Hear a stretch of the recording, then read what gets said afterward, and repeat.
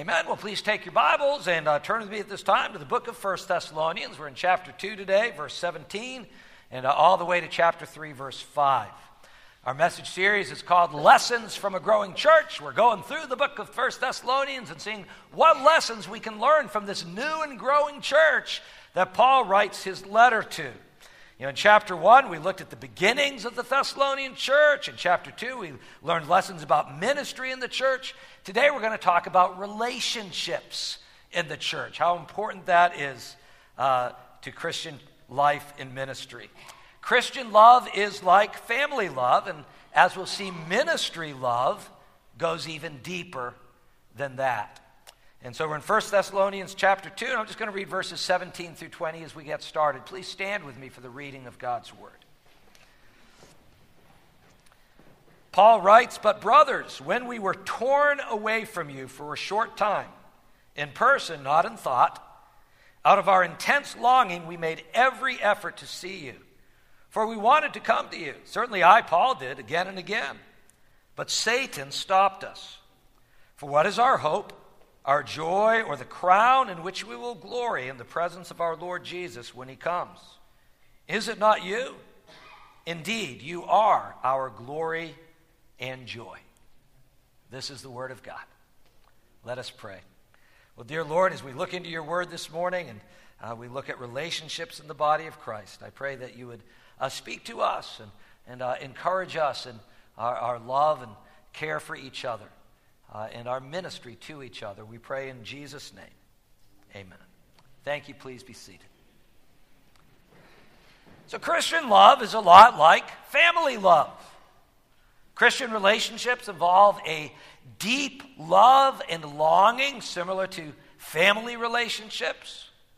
Even Christians who've never met each other before can experience this deep bond through the Holy Spirit. I remember I was visiting at the hospitals one day, and I was on my way back to the car, walking through the parking lot, and a nurse was coming the opposite direction, and she was singing.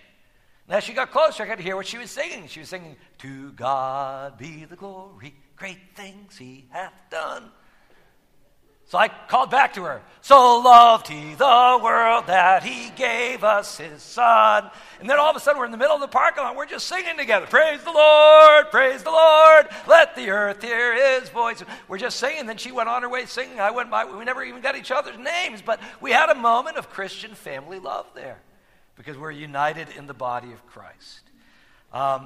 As Christians, we belong to the family of God. We are brothers and sisters in Christ. But when we minister to others in the body of Christ, it takes those family ties of love and it strengthens them even more. I would put it this way. If Christian love is like family love, then ministry love is like parental love. Now, brother and sister love in a family is wonderful, but parental love seems to go even deeper, right? Brother and sister love comes from sharing a common life together. Parental love stems from giving and nurturing life in another person. And just as the parent imparts life and nurtures life in the child, when you minister to someone in the body of Christ, you impart spiritual life to them. You nurture spiritual life in them. That's why you develop this special love for them. And remember, when we talk about ministry in the church, we're not just talking about the pastors. The pastors minister, but we all minister in the body of Christ. Anytime you serve other people in the body of Christ, you are ministering for Jesus. Paul often speaks about his ministry relationships as that of a parent to his children. We saw that earlier in chapter 2 in 1 Thessalonians, where he compared himself to, he was like a mother and a father with the Thessalonians. Or the book of 1 Corinthians chapter 4, he calls the Corinthians his dear children, and he claims a special place as their father in Christ through the gospel. Or you could go to the book of Galatians chapter 4, where he calls the Galatians his dear children. And he compares himself to going through the pains of childbirth with them all over again. Or his letters to Timothy and Titus, where he addresses both of them as his true sons. Or the book of Philemon, where he calls Onesimus his own son and his very heart. And Paul's not the only one who talks this way in the Bible. If you read through the letters of John in the New Testament, that's how John always addresses his readers. He says, my dear children, my dear children. He says, nothing brings me greater joy than knowing that my children are walking in the truth. And so, yes, Christian love is like family love, and ministry love is like parental love. And so if you want to experience really the deepest level of love in the body of Christ, I encourage you to get involved. Find a way to serve in your church. And in our text today, as we jump into these verses in just a moment now, Paul gets just intensely personal with the Thessalonians. He opens his life wide to them. He is an open book, and he lets them look directly into his heart. And if they had any doubt of Paul's love for them, those doubts are forever removed when they read these words we're going to look at today. He basically tells them, he says, hey, Thessalonians, I'm missing you. I'm missing you so much. I'm missing you like a parent misses a child. And in sharing his deepest feelings with the Thessalonians, Paul then teaches us. These are the lessons we can now learn about Christian love and ministry in the body of Christ. So let's get started. There's an outline in your worship guide. I'd encourage you to take that out and follow along. Maybe jot down some notes as we go. First lesson is this. Paul teaches us that Christians have a deep family love for each other. We see this in verses 17 and 18. Paul writes, but brothers, when we were torn away from you for a short time, in person, not in thought, out of our intense longing, we made every effort to see you. For we wanted to come to you, certainly I, Paul, did, again and again, but Satan stopped us. And we see a number of things in these verses. First of all, that as Christians, we are definitely brothers and sisters in Christ. That's how Paul addresses them. He addresses them as family. He says, brothers. It's a family term of affection. It also signifies equality, doesn't it? Paul was an apostle. He could have addressed them as an apostle and pulled rank on them, right? Instead, he says, hey, you're my brothers, you're my sisters. He addresses them as dear brothers and sisters in Christ. They share a common life together in Christ. Brother and sister, this is a common term for fellow believers throughout the Scripture. It speaks of our close family ties with each other in the body of Christ. As Christians, it also hurts when we are separated, as it would with any family. Remember how hard it was being separated from each other during the COVID lockdowns? Remember that? Remember your only contact with your church was either on the telephone or on a screen on Sunday morning? Remember how good it felt when we finally got to be able to come back together and we were worshiping together and joining our voices together, physical presence? That's how Paul felt with the Thessalonians. He even describes his separation from them in family terms. He does that when he speaks of being torn away from them, because the word that's translated torn away here, it's a very emotionally charged word. It is literally the word that is used for someone who has either been bereaved or orphaned. It was used most commonly of children who had lost their parents, but it was also used of parents who had lost a child. It's a word that combines the idea of a forced, unnatural separation along with the accompanying grief and distress of bereavement. And so Paul's saying, he's saying, Thessalonians, I didn't choose to leave you. I got forced out. And I feel like a parent who has lost his children. His separation was involuntary. It was distressful. He felt powerful emotions for the Thessalonians. And they'd only been separated a short time. It's probably just a matter of months that he's been gone. And yet he's feeling all of this. He also tells them that, hey, even though I'm separated from you physically, I've never been separated from you emotionally. Right? He says, we were torn away from you in person, not in thought. The Thessalonians may have been out of sight, but they were never out of mind. Paul thought of them continually. He carried them with him in his heart. And so Paul's separation from the Thessalonians was involuntary. He was torn away. It was distressful to him, even after a short time. But it was a separation, just a physical separation, not a separation of the heart. Paul speaks here as a parent who's been torn away from his children. It hurts when we are separated as Christians. And then also under family love here, when we're separated from each other as Christians, we long to see each other again. Right? Paul longed to see the Thessalonians. He said, out of our intense longing, we made every effort to see you. Paul didn't make just a half-hearted token attempt to get back there. No, he made every effort. He exerted himself. The word carries the idea of haste and eagerness. It means he made no delays. He left no stone unturned in his efforts to see them. His efforts to see them was motivated by this intense longing because he was missing them so much. He missed them as a parent misses a child. He says, we wanted to come to you again and again. He said, certainly I, Paul, did. And so we made multiple efforts. Nothing worked out. And so you might wonder, well, Paul, what's stopping you? I mean, if you really want to get back to us so bad, why haven't you? And Paul says, Satan stopped us. Satan is the personal name for the devil. And the name Satan means an adversary or one who opposes. Satan is a personal being who stands in opposition to God and God's people. And Paul says he stopped us. It's a word which means blocked or cut off. It was used of military operations where they would break up a road, making it impassable. Paul wanted to get back, but he couldn't. And you wonder, well, how did Satan do that? How did he actually stop Paul from coming back? And Paul doesn't tell us, so we don't really know. We can guess. Some people think it might have had something to do with Paul's thorn in the flesh that he talks about in Corinthians. Others think about, remember after the riot, some of the Christian leaders were arrested and they had to post bond. And some think that it may have been a legal ban, that if Paul came back to the city, all of his friends would be thrown in jail. So maybe that's how Satan did that. But either way, Paul was blocked from returning, and he attributes this blocking to Satan, which raises a very interesting question, doesn't it?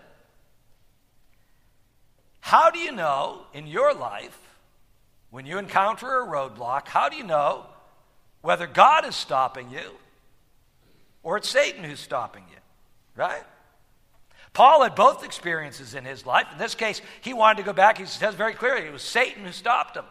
But there are other examples. For example, in the book of Acts, chapter 16, Paul wanted to go into Bithynia, and he says that the Holy Spirit stopped him from going there. So who is it? How do you know when you encounter a roadblock in your life? How do you know, is it God or is it Satan? And really, it takes a combination of prayer. You pray about it. Prayer, discernment, looking at the surrounding circumstances. For example, if there is division or confusion, you know that is not of the Lord. That's not of God. And you know what? Sometimes you don't find out until later in life. Sometimes it only becomes clear in hindsight who it was that was stopping you. Other times you may never find out in this life. It's something we'll find out later. Either way, this passage does teach us something very important, the reality of satanic opposition.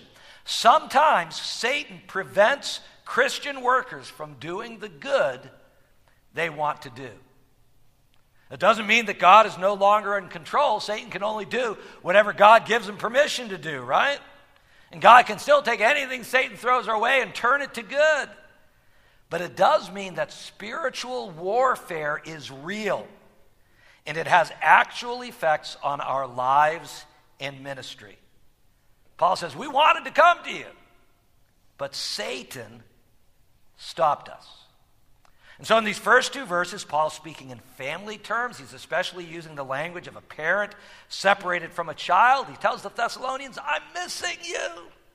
I miss you so much. Why? Because Christian love is family love. Christians have a deep family love for each other.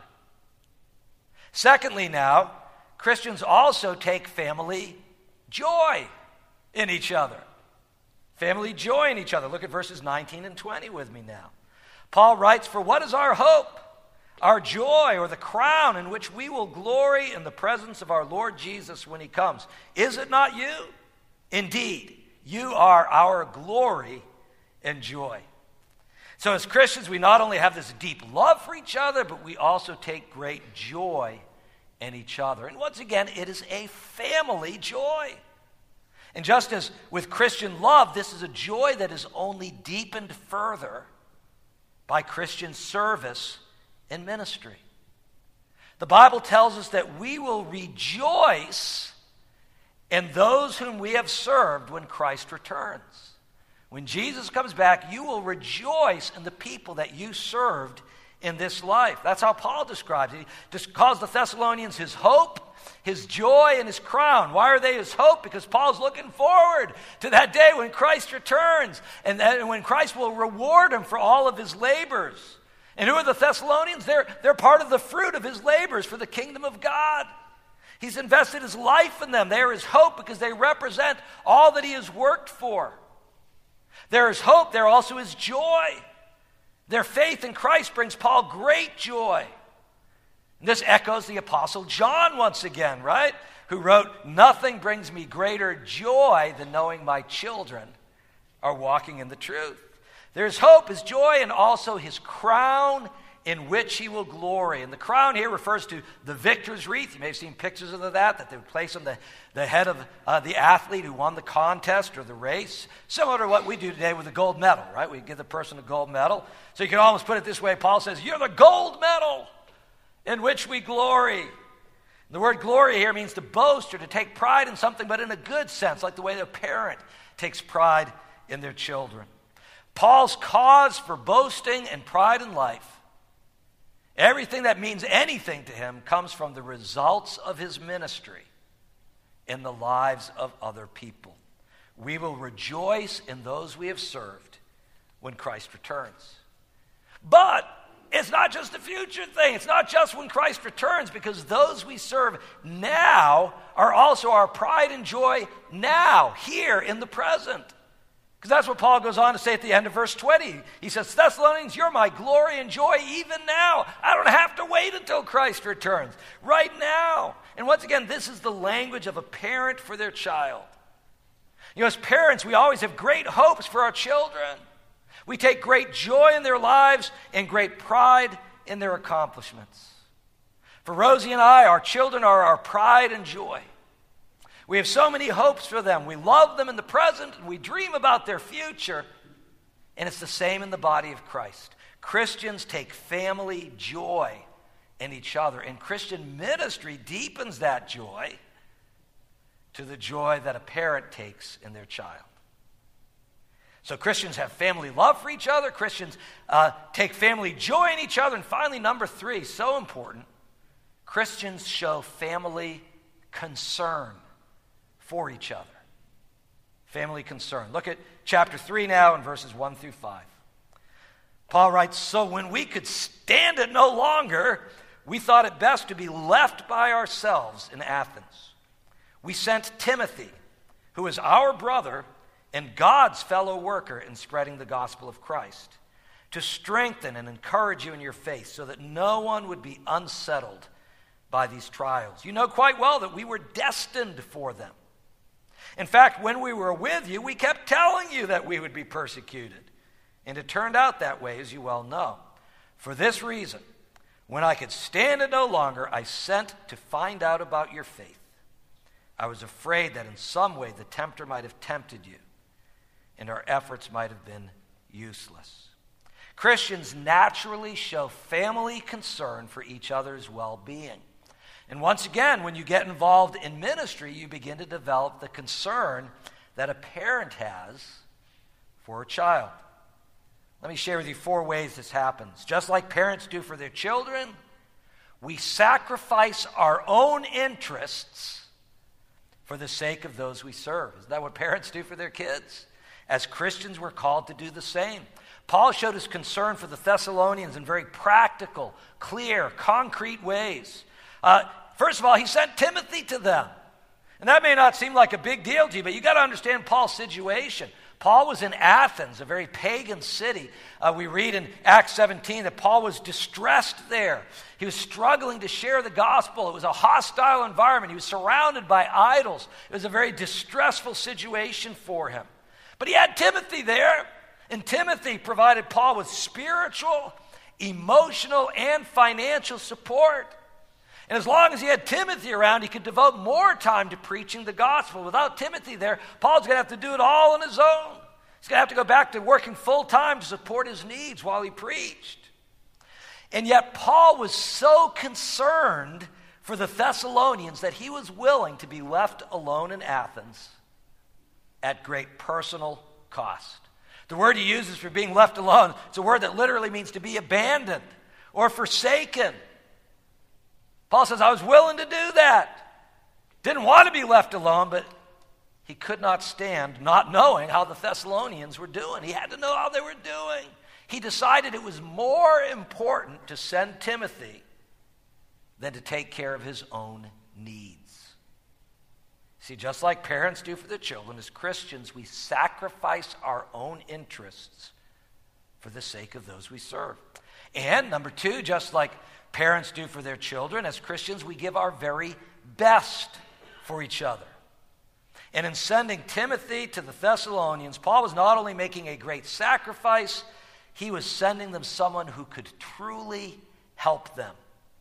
Timothy was a brother in Christ and God's fellow worker in spreading the gospel of Christ. This is interesting. Paul often called people his own fellow workers in the gospel. He does that a lot in his letters. This is the only time in the whole Bible, in all of Paul's letters, only time Paul calls someone God's fellow worker in the gospel. And so Timothy was not just an errand boy, he was a fully qualified minister of Christ who was invaluable to Paul in his own ministry, and yet Paul sent him back. He sent him back to Thessalonica. But why? Because when you care enough, you send the very best. And just like parents do for their children, as Christians, we give our very best for each other.